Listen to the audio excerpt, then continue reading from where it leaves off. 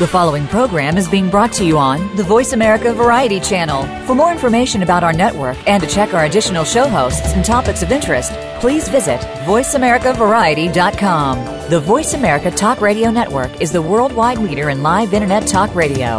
Visit voiceamerica.com. The views and ideas expressed on the following program are strictly those of the host or guests and do not necessarily reflect the views and ideas held by the Voice America Talk Radio Network, its staff, and management. Help!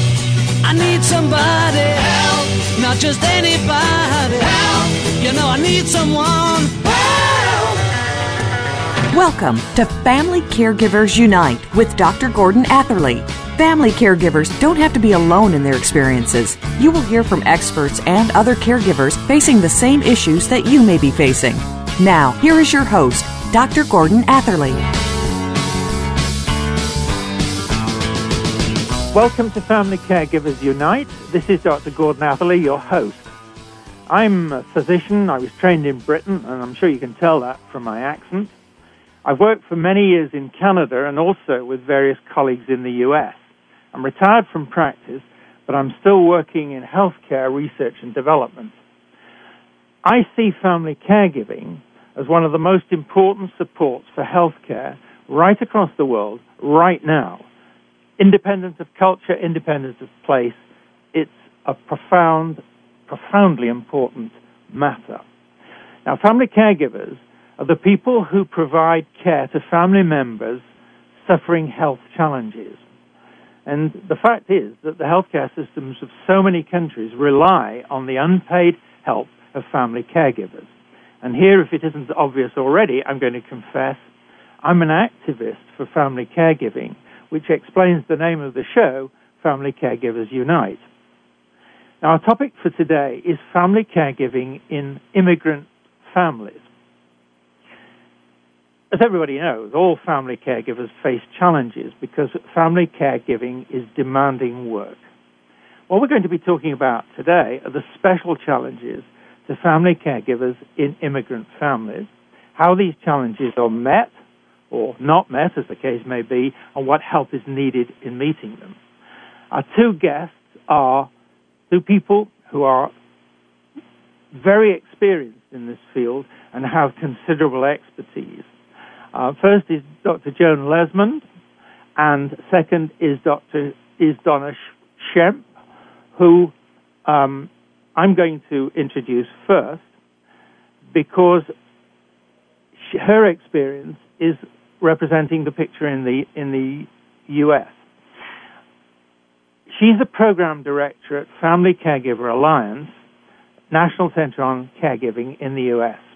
This is a non-profit organization based in San Francisco, and among many things, it helps family caregivers to get respite and support for their caregiving roles with conditions such as Alzheimer's disease and with frail elders. She's involved in San Francisco's end-of-life network. She has experience as a medical social worker in hospice and home care, and her experience prior to joining Family Caregiver Alliance includes work with Kaiser, the big organization, to increase the use of community organizations by Kaiser's patients. She's been senior case manager at Jewish Family and Children's Services of the East Bay. She's past president of the board of directors of Planning for Elders in the City Center in San Francisco and past chair of the Ethics Committee at the Center for Elder Independence in Oakland. Now, Joan Lesmond, she's speaking from Canada. She's the executive director of community engagement at St. Elizabeth Healthcare. This is a non-profit charitable organization that's been delivering healthcare in the home and community sectors for over 100 years. She's also executive director, St. Elizabeth Healthcare Foundation. She teaches at Ryerson Polytechnic University in the Bachelor of Science program for nursing students in community health. She's a board member of the Ontario Community Support Association, the Ontario Hospice Association, Women's College Hospital, the Association of Ontario Health Centres, and an organization called Health Force Ontario. She was previously Chief Nursing Executive and Director of professional practice at Casey House Hospice in Toronto. She's past president of the Registered Nurses Association of Ontario, past president of its International Nurses Interest Group, past president of Regent Park Community Health Centre, and past board member of the Canadian Nurses Protective Society. So, as I said before, two people with very considerable expertise. So, welcome to the show, Joan and Donna. Thank you, Gordon. Thank you, Gordon. Now, I'm going to start by asking us a key question, and it's this. What do we really mean, both of you, by immigrant family caregivers? First off in the U.S. and then in Canada. So, Donna, what do we mean by immigrant family caregiver? Well, immigrant family caregivers in the U.S., what we generally think of is often families who have brought an elderly, a adult child who's brought an elderly parent around to America after they've been settled here. They may be caring for someone who may or may not be documented. They may not be able to access benefits in the United States. They may or may not be able to speak English. So we have a complex situation, mainly due to our medical system. Okay. Joan, what's the picture of the immigrant family caregiver in Canada? I think it's really some of what Donna has said. But what we really like to do in Canada to look at the overall definition of a caregiver. And we see caregivers as individuals who provide care and assistance to family members and friends who are in need of support because of physical, cognitive, or mental health conditions. What we also see, and there are some of the challenges, like Donna said, it would be maybe a language barrier. It could be an elderly parent. It could be someone who is handicapped. But I remember a quote from a previous presentation where they said there are only 4 types of people in the world: those who have been caregivers, those who are caregivers, and those who will be caregivers, and those who need care. So based on that, when we focus on immigrant caregivers, we look at individuals who care for each other, be it culture, be it religion, be it education, in many different ways. What also guides us is that 58% of family caregivers suffer from poor physical health and emotional health, irrespective of whether they're an immigrant, whether they're documented or undocumented. And 55% of employed family caregivers report that they do have issues at work because of a caregiving situation. So more broadly defined then, we honor the human face of healthcare, which is really our mission and vision at Centerless. So therefore, whether it's an immigrant or a landed individual, we give them the support they need based on the care that they need. I'm going to ask you, Joan, just to expand a little bit on this, and then I'm going to put the same question to Donna. Joan, what's the typical picture of a family caregiver in an immigrant family? Who are they, and who are they really providing care for?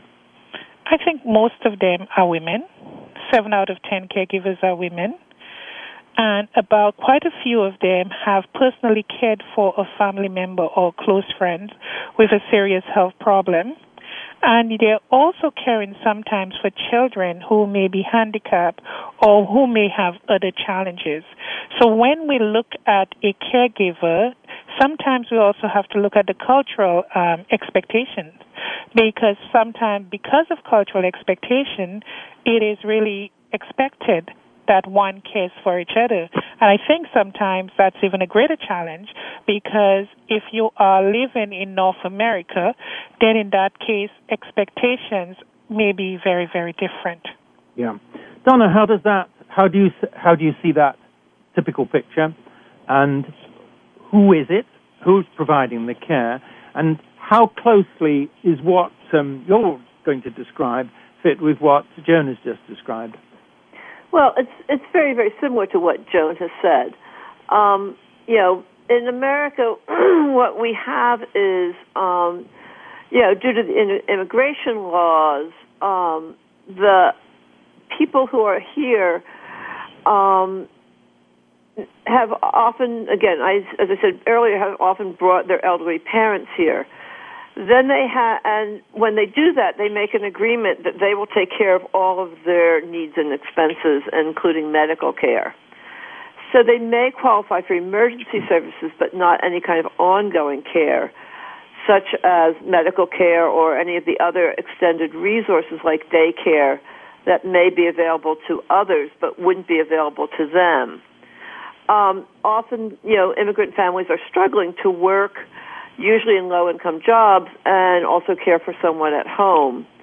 A recent case we had was a Peruvian family who was documented perfectly legal, brought mother here. Mother was fine, but mother now has dementia. And because she has to work, she has to leave her mother at home alone during the day, or she has her teenage kids have to help take care of mother when she has to work. And then the children are missing school as a result. Or another case we had was a young stroke survivor who was undocumented, and so his wife can't leave him alone because he has a head injury, and so now she can't work, but she also doesn't qualify for Medicaid or other services that are due to them being undocumented. So the things, come up here a lot because we don't have a medical system that will support people or a network of services that will support people. And you do have, how much extended family, whether an immigrant family is isolated here or whether they have other family or other support through their cultural community, does make a big difference. Yeah, that's a very key point. Would you just like to say a little bit more about the conditions that the family caregivers are supporting? You mentioned a couple, but can you generalize and say which is the most common, for example?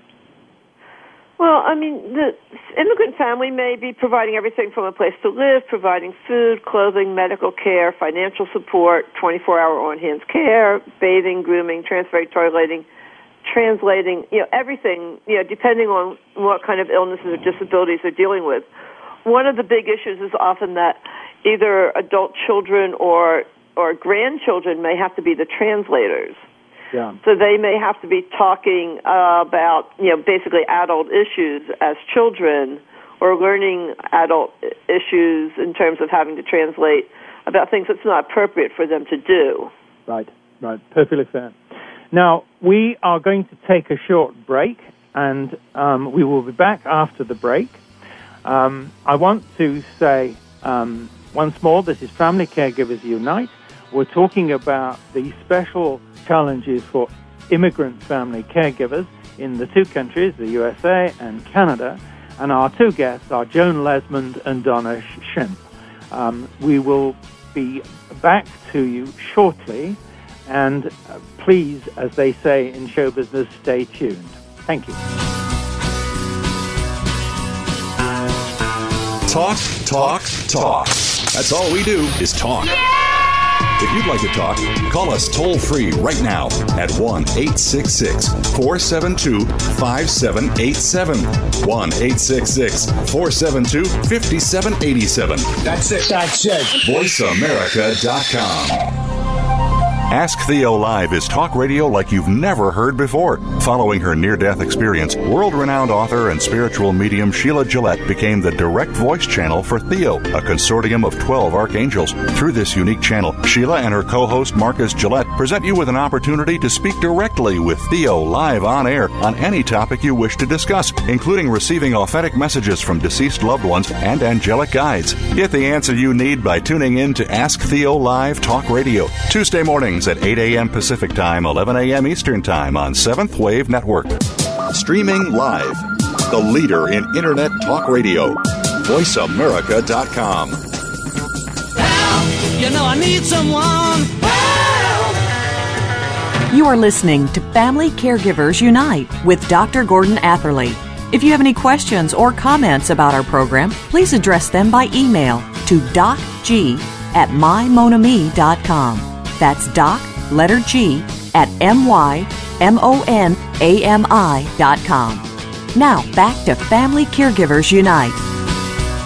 Welcome back to our listeners to Family Caregivers Unite and our two guests, Joan Lesmond and Donna Shemp. Our topic is family caregiving in immigrant communities. Now, I'm going to go to Donna first.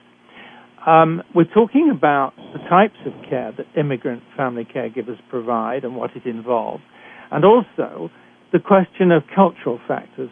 So, Donna, would you like to put those things together and say how you see things? Yeah, and as I said over and over again, in the U.S., the biggest challenge is access to health care. But on top of that, there is the not understanding our medical system, and often providers don't understand how families integrate and accept traditional healing practices with Western medicine so that they can understand what is going on.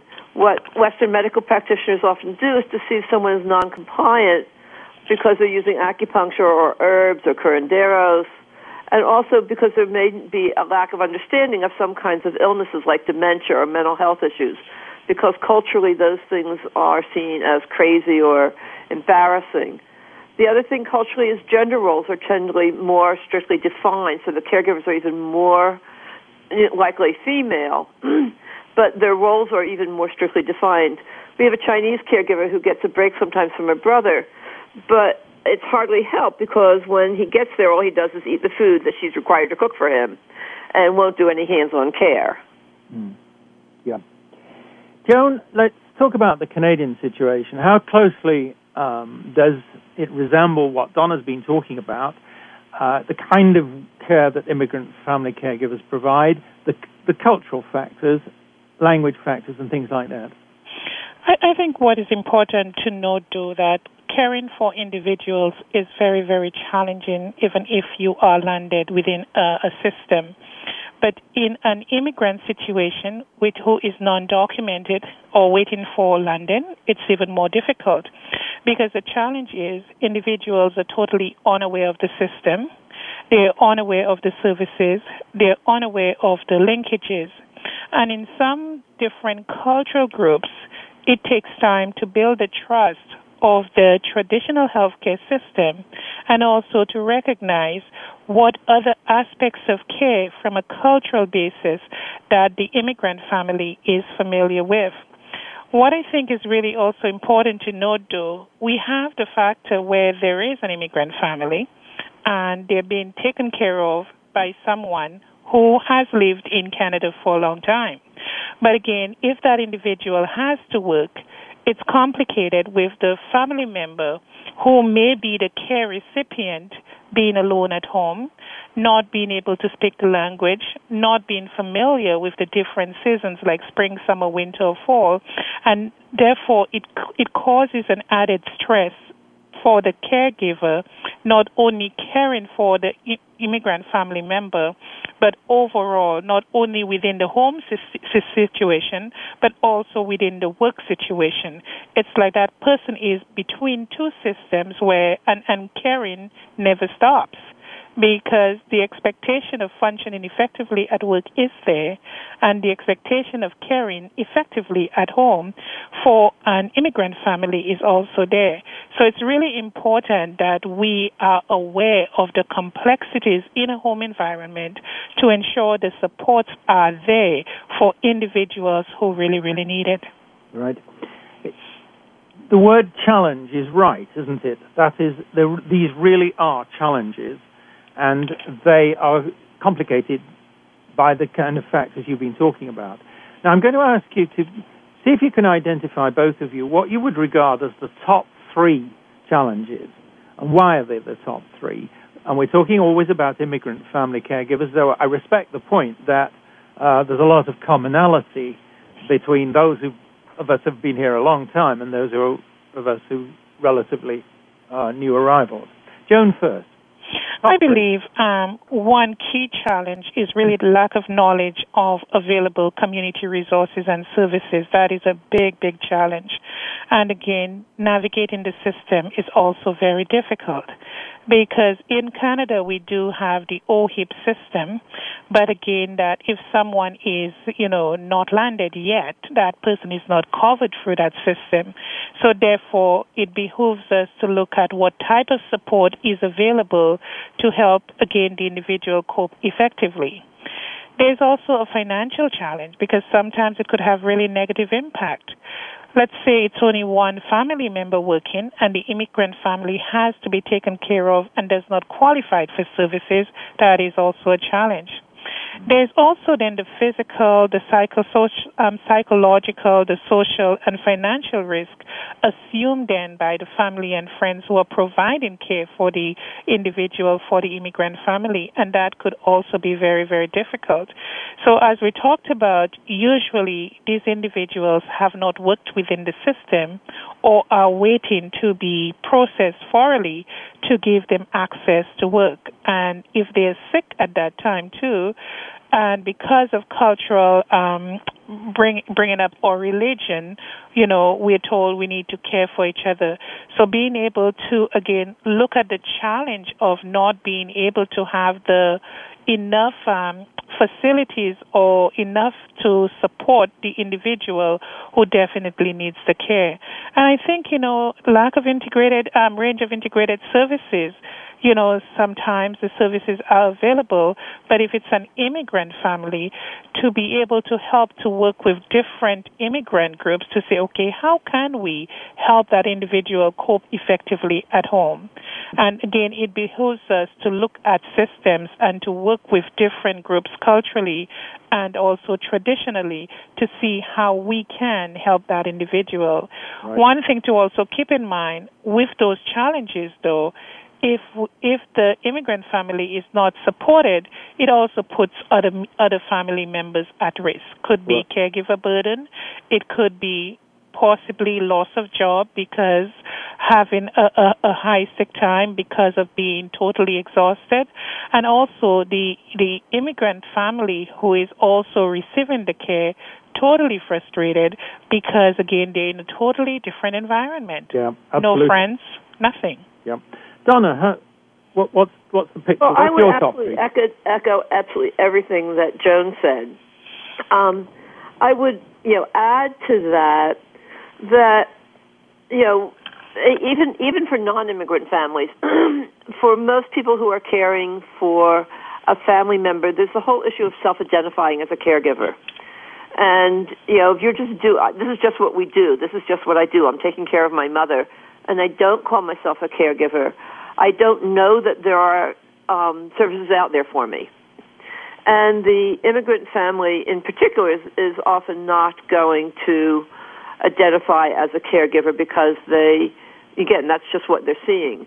And so they don't know what's out there. As a result, they tend to either wait too long to find out what's available or what help might be there, or they end up in crisis because they haven't been able to get any kind of preventive care, and back to burnout and some of those issues, which is also related to them feeling isolated or being isolated because they don't necessarily have a community here where they can get that kind of support. And the other struggle, which Joan mentioned, which is the struggle of often working in jobs that they have to either work 2 jobs just to make ends meet, or they're working low-income jobs and having to struggle and juggle many, many more things just to get by. Right. Now, I'm just going to ask you both a brief question. It's only brief because we have limited time. What do your organizations do? Donna first. With all these things you've been talking about, with the challenges, what support do you provide as an organization? Well, and I think the first thing, before I answer that, the other thing you have to say is that we need to get the word out to people, and we need to get the word out in culturally and linguistically appropriate ways that there are things available. What we have on our website is what's called the Family Care Navigator, which is a map of the United States where someone can, put in a zip code and find out what services are available in a given area in the United States. And I think that's probably the most important thing that we do. We have fact sheets that are in English and Chinese and Spanish that can give people information about diseases and caregiving issues, so that there may be a way to get some more information than they have otherwise. And then what we tend to do is to try to keep the issue of caregiving in the forefront in all conversations. Joan, what's your sense of this? I think what we do as an organization, St. Elizabeth Healthcare Foundation, raises funds, and through charitable donations, we have created what we call a caregiver support program since 1997. The services include the free respite or relief care. There's also free training and education sessions for the family members, and there's also free instructional resources. Now, we do have criteria for service. For example, the caregiver has accessed all available government-sponsored services, and if they do no longer have services, that's when they can access foundation funding to give caregiver support. They're also unable to self-pay for services without incurring significant financial burden, and they agree to a means test, and they also agree to participate in an evaluation. And it's really interesting to say, Gordon, that this program, REACH, is delivered through St. Elizabeth Healthcare and ElderSafe across Ontario, and I know similarly there are caregiving programs across Canada. St. Elizabeth also is delivering the same caregiver support service to Victoria in British Columbia, and we're hoping to, again, support individuals where it is needed. There are many benefits to that program, such as the relief from some of the daily pressures that family caregivers face. We also train them in the delivery of vital home health care. Sure. Joan, I'm going to interrupt you just to say that this is such an important topic. I want to continue with it in the next segment, the next part of the show. And so please just hold what you're saying, because I'd like to come back to it. Okay. Now, it's time for us to take the inevitable short break. This is where, so to speak, we have to pay the rent. This is Dr. Gordon Atherley, and my guests are Joan Lesmond and Donna Schempp. We're listening to Family Caregivers Unite on the Voice America Variety Channel, and please don't go away. Talk, talk, talk. That's all we do is talk. If you'd like to talk, call us toll-free right now at 1-866-472-5787. 1-866-472-5787. That's it. VoiceAmerica.com. In the spirit of Have Couch Will Travel, Dr. Carol Lieberman creates a haven of sanity in an increasingly insane world. Each day we are bombarded with news of events that have never crossed our wildest nightmares. Society is spiraling out of control, and everyone is reeling from it. But now there's an answer. The best way to keep sane in this insane world is to tune in to Dr. Carol's Couch on Voice America. Dr. Carol, a certified media psychiatrist, will broadcast live from her Beverly Hills office every Tuesday at 1 p.m. Pacific Time. Call or log in and get help with whatever is sending you reeling, whenever you need a soothing voice to calm and advise you. That's Dr. Carol's Couch every Tuesday at 1 p.m. Pacific Time, here on America's Voice, VoiceAmerica.com. The Internet's #1 talk station. #1 talk station. VoiceAmerica.com. Help! You know I need someone. Help! You are listening to Family Caregivers Unite with Dr. Gordon Atherley. If you have any questions or comments about our program, please address them by email to docg@mymonami.com. That's doc, letter G, at mymonami.com. Now, back to Family Caregivers Unite. Welcome back to our listeners to Family Caregivers Unite and our two guests, Joan Lesmond and Donna Schempp. Our topic is family caregiving in immigrant families. Now, we were just talking about the services that these two organizations that our guests come from provide, and I'd like to stay with that for a moment. Joan, please would you just continue to talk about what St. Eliz does in the way of these services that you were talking about? We also give greater access to support systems for those individuals, and I'm really pleased that the St. Elizabeth Healthcare Foundation is fully funding the caregiver support program. Another benefit is the improved physical and emotional health for the whole family. and better productivity and enhanced contribution to communities and the workforce, and it's really, really evident. We also, again, provide enhanced level of care and compassion for the individuals being cared for. And we do have a motto, and not only is the client our client, but the family becomes our client, because caregiving is such an important issue. We really need to be there for the whole family. Very good. And in evaluating that program also too, Gordon, that 92% of the people that we've seen, they say they were satisfied with the program and said that the program made a difference in their life. And again, they agreed the program met all their requested needs. So we constantly have to be innovative and work with groups to be able to maximize and give the caregiver the best experience ever. Right. Donna, please would you say more about your programs and the way you proceed on these matters? Sure. In the San Francisco Bay Area, Family Caregiver Alliance does do direct service for caregivers. And our program is probably similar and different from St. Elizabeth.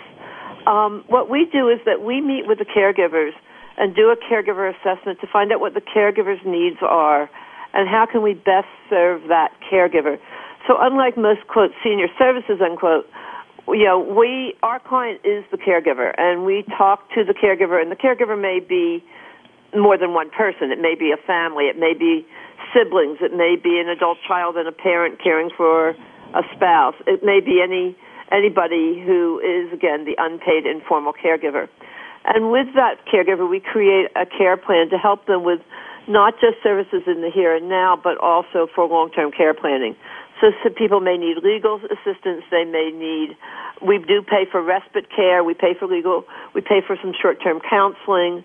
We teach classes and workshops to help caregivers learn both about the illnesses that they're dealing with as well as self-care so that they can learn how to take better care of themselves while caring for somebody else. Right. Now, I'm going to ask you, both of you, does a time come when the immigrant family caregiver is no longer able to cope with all that family caregiving requires? And what I'm looking at here is that some of the diseases that you've mentioned, like Alzheimer's, for example, get worse. It's a sad fact, but that's what happens.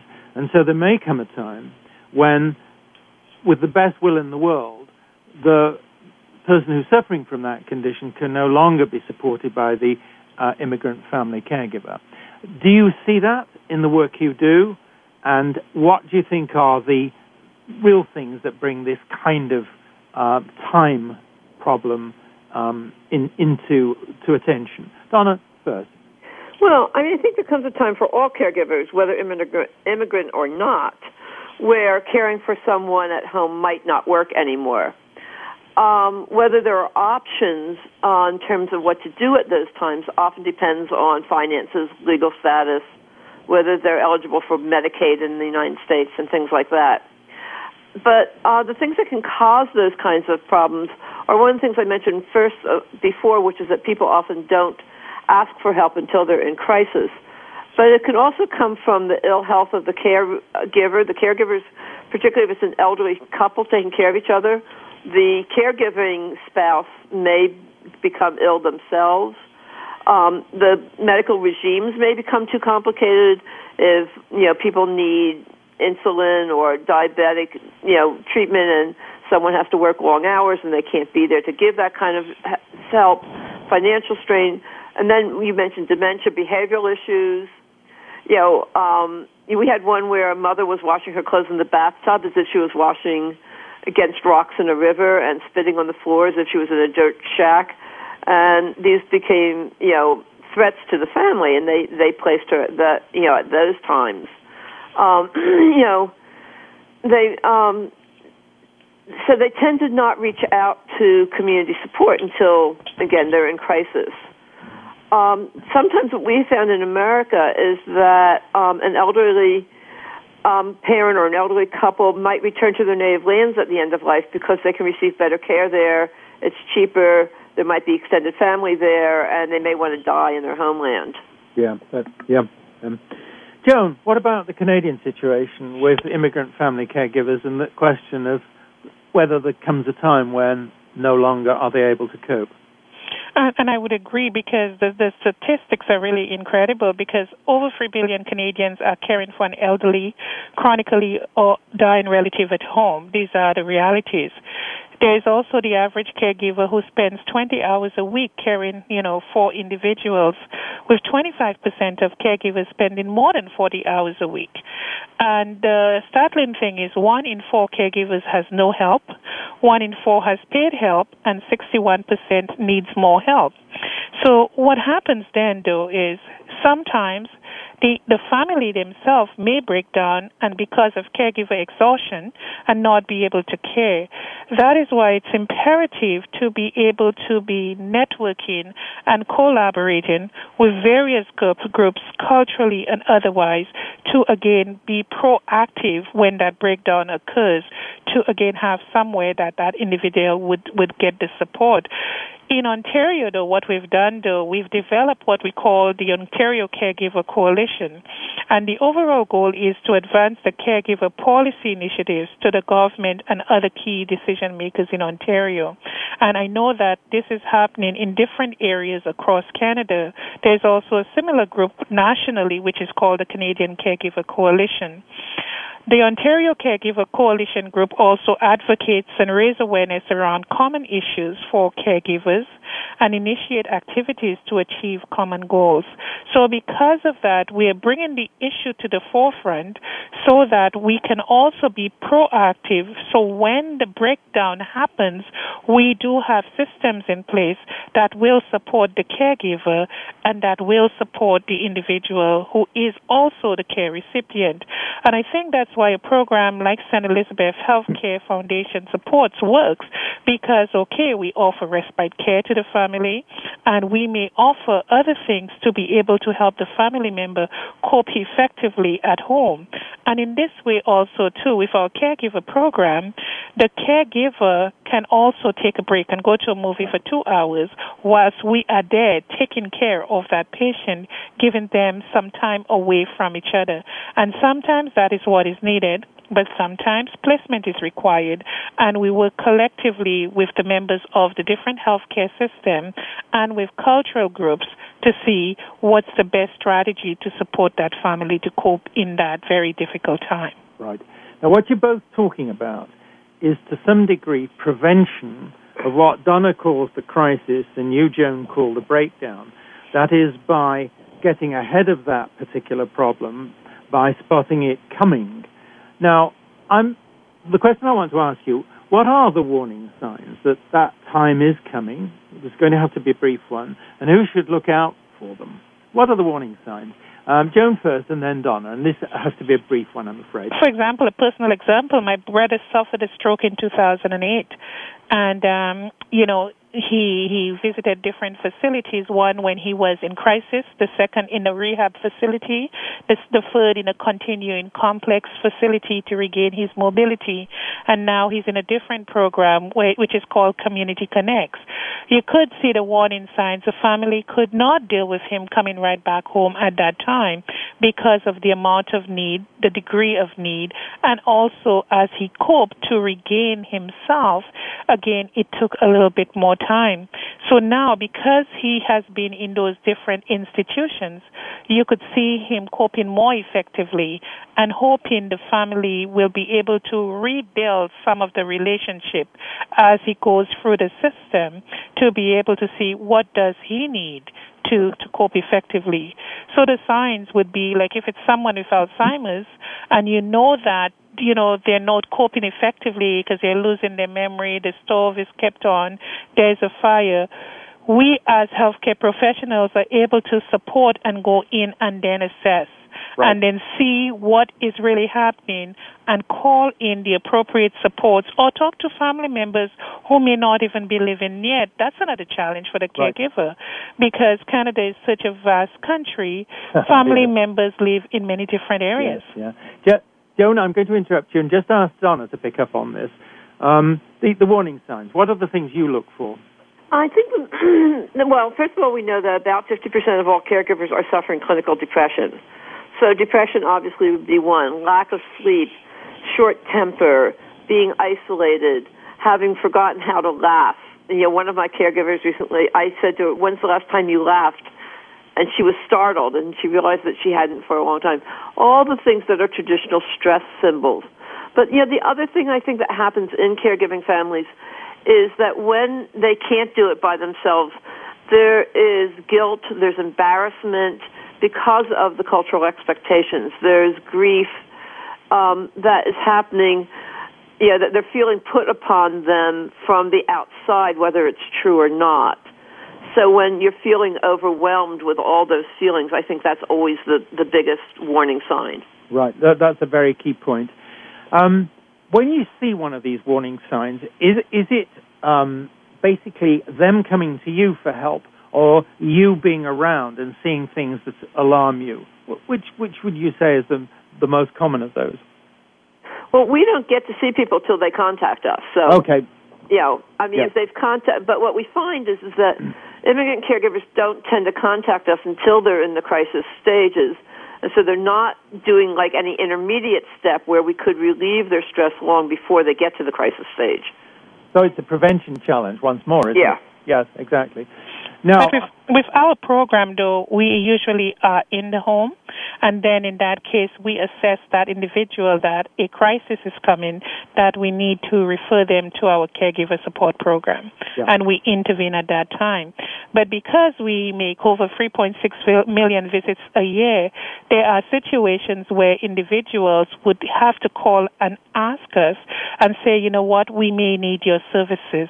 But again, the staff are really trained to be able to assess whilst they're in the home and to be able to look and see, okay, what are some of the supports that individual would need if they're in a situation, in a caregiving situation, and then again to bring in the supports needed. It could be a chaplain, it could be the social worker, it could be, again, helping, bringing in a volunteer who will allow the caregiver to go out and do some shopping, for a little while. Right. Joan, I'm sorry to do this. I'm going to have to interrupt you because we're coming up to another break. No problem. I would just like to say that this is Family Caregivers Unite. We're into a very important topic, which is family caregivers in immigrant families.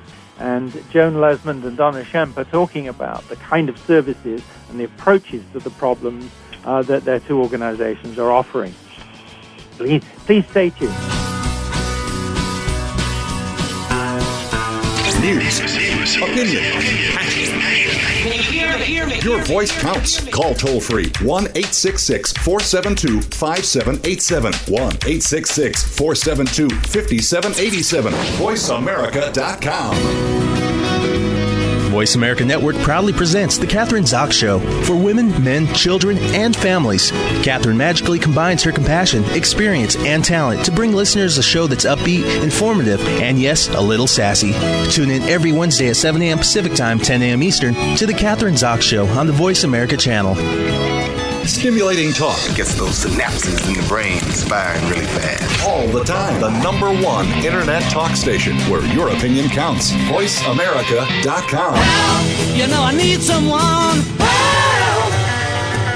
You are listening to Family Caregivers Unite with Dr. Gordon Atherley.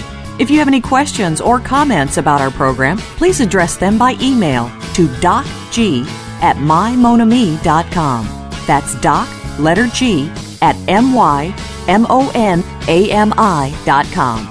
Now, back to Family Caregivers Unite. This is Dr. Gordon Atherley. Welcome back to our listeners to Family Caregivers Unite and our two guests, Joan Lesmond and Donna Shemp. Our topic is family caregiving in immigrant families. Now, this question is supposing something, and that is that our two guests have been appointed by their respective governments to oversee the development of policies for immigrant family caregivers. So I'm going to ask them both, what are the things that they would propose, they would like to see, they would urge upon governments, and why? And I'm going to start with Donna, please. For me in the United States, the first thing I would do is make medical care and long-term care a right, not a privilege. Because in America, due to lack of medical care, immigrant families are carrying a much larger burden of caring for someone who's ill. Second platform item is I would work on the immigration issue so that those who might be here in an undocumented situation still can receive basic medical care. There's this ongoing fight in the United States about immigration. Third, I would let immigrant communities know that there is help and support available and where to go to get it.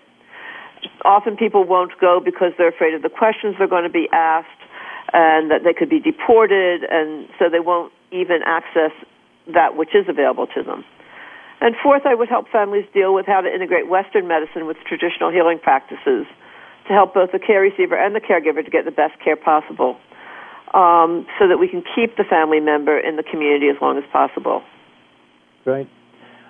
Just a quick comment from me. Maybe we would learn something ourselves by looking at the traditional health promotion and health care practices that some of our newcomers to our countries are bringing with them.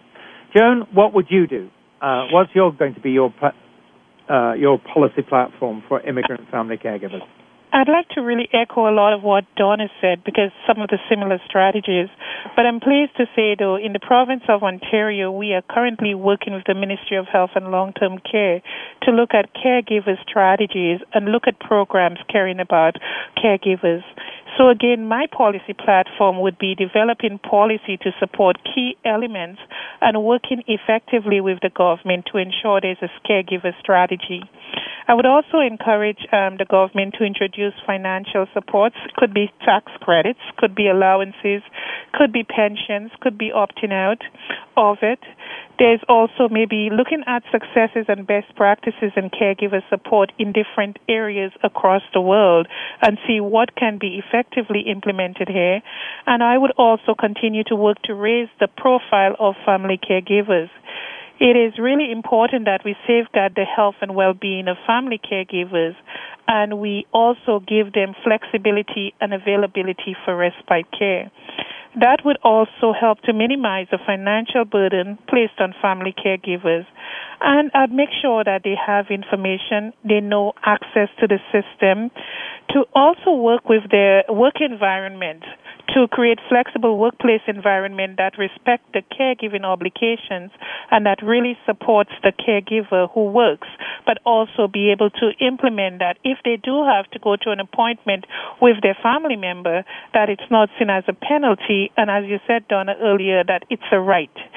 And again, research. Invest in research on family caregiving as a foundation for evidence to ensure there is evidence to help us make the decisions about really what is best for family caregiving. Okay, now I'm in the audience and I'm going to ask you a question. All this is going to cost money, which is fair enough. Can you point to benefits to the two societies, that is in US and Canada, of the policies you're talking about? In other words, what are going to be the benefits, not just to the immigrant family caregivers, though those are of prime importance, of course, those people, but also to society as a whole? Donna, what's your answer to that one? Informal family caregivers provide about $3 billion worth of services to our society by caring for their loved ones. By supporting caregivers, we are really supporting the bottom line in our society, because if those people were having to get paid care or the government was paying for their care, it would bankrupt the country. So we need to support the caregivers so that they can continue to do what they're doing and help us financially. But on top of that, you have things like lost productivity at work because of caregivers who are struggling to balance things. You have people who have given up working in order to be a caregiver, which means they're no longer paying taxes, they're no longer paying into the health systems. That's going to affect them later when they cannot get Social Security, and that's going to affect, again, long-term, what society's going to have to pay for their care. So there's a huge financial as well as social, moral, ethical component to why it's really important to support caregivers. Right. Very good. Joan, What's your answer to that? I totally echo that, because the thing is that right now a lot of money is being saved by informal caregiving. So if that money is invested into the system to effectively support caregivers, not only would we have a more vibrant community, working community, but we would have workplace environments that really support effectively, and we create hubs and we create systems to be able to effectively support individuals. So the benefits are really, really many, because what it does, it provides the appropriate support to the caregiver so that, again, the care recipient can get the best quality of care. So I think in the end, though, it's like the caregiver will no longer be the sandwich in the middle, but it would be part of a care team to effectively cope with the challenges of caregiving. And we'll realize that if there is a system in place, and guess what? It's going to be more positive for the environment. Value in caregivers is really key. Having the public and political voice is really, really key. And as we expand again and strengthen the role of caregivers by investing, I think from a society perspective, it's going to be very, very beneficial. Right. Is it, and this is a quick question to both of you, and Joan first, is this a matter also of fairness? You see it? A matter of fairness? Yes. I think it's a matter of equity. Yes. Because I think, like at St. Elizabeth Healthcare, our mission is to honor the human face of healthcare. So I think that if honoring the human face of healthcare, there must be equity. So I don't see it as fairness. I see it as equitable and ensuring that the individual have the best care yet and the best support yet. I always use the saying, let's put ourselves in the place of the person. What would we like? And how would we like it? And I think if we practice with this in mind, guess what? Caregivers would have the best support ever, and the equitability would be there.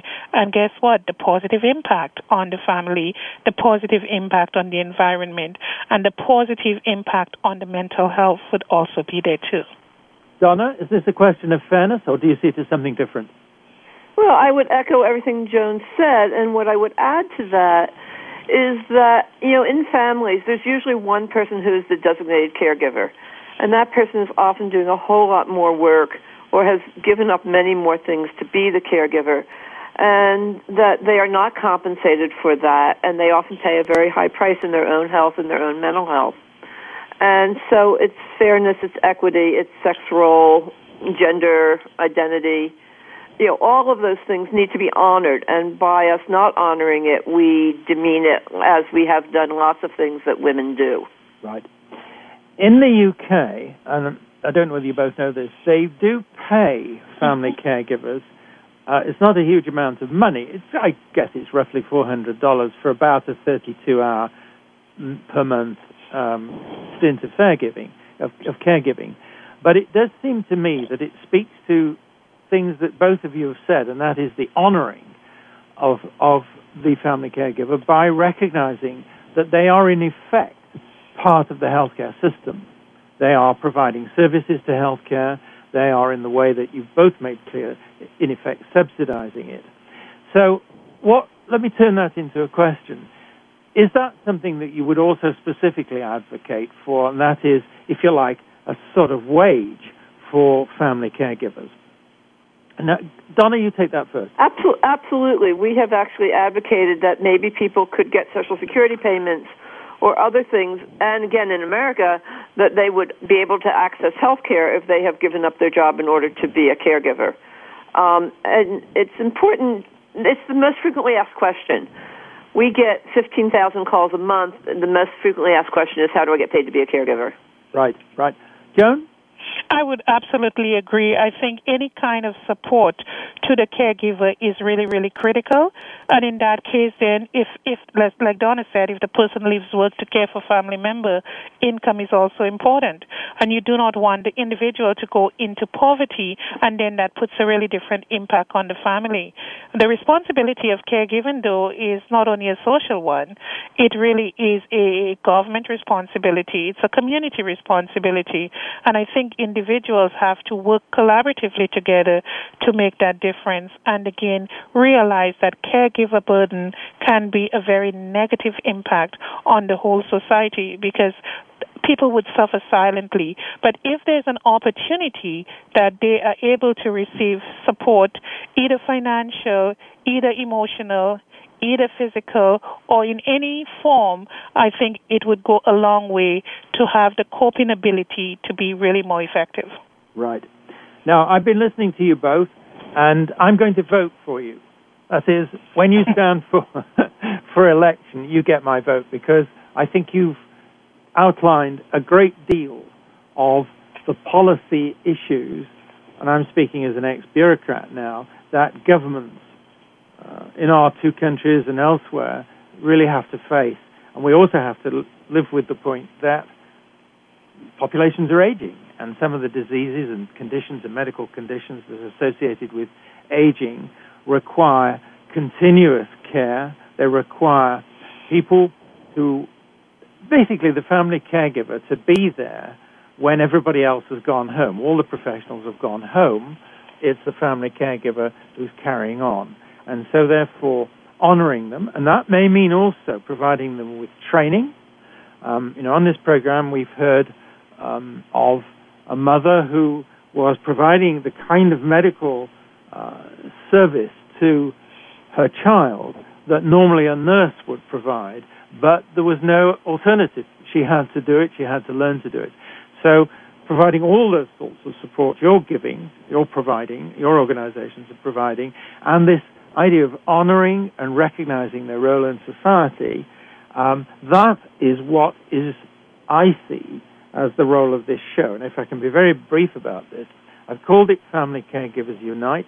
What I've heard from both of you is that though there are differences between the two countries, you've frequently said, yes, you agree with each other, yes, you see the same problems. And that means that the more we can unite and bridge across from one country to another, learn from each other, and build that kind of almost united front for family caregivers, then we will see the change that you both, in all seriousness, have put forward in a very clear manner. Now, I'm sorry to say that we have to close shortly, but I want to say thank you very much, first of all, to our listeners, and please email us with your comments and questions, which we'll be very pleased to answer. And I want to say thank you to our guests, Joan Lesmond and Donna Schempp, who shared with us their perspectives, their enthusiasms, their beliefs, their value systems, and they've pointed to changes that really are going to have to be implemented. And therefore, even if they don't stand for election, I hope that people who are will be listening to both Joan and Donna about the challenges that we inevitably, all of us, are going to be facing. Now, our next episode is something that I would ask you to please visit us and listen, because we're going to be continuing with the whole question of what organizations do and how they provide services to the kind of groups that Joan and Donna have been talking about. Thank you for listening, and see you next time. Thank you again for joining us this week for Family Caregivers Unite with your host, Dr. Gordon Atherley. Please tune in again next Tuesday at 10 a.m. Pacific Time, 1 p.m. Eastern Time on the Voice America Variety Channel. And until then, we hope our program will help make the coming week easier and more hopeful. And I do appreciate you being right.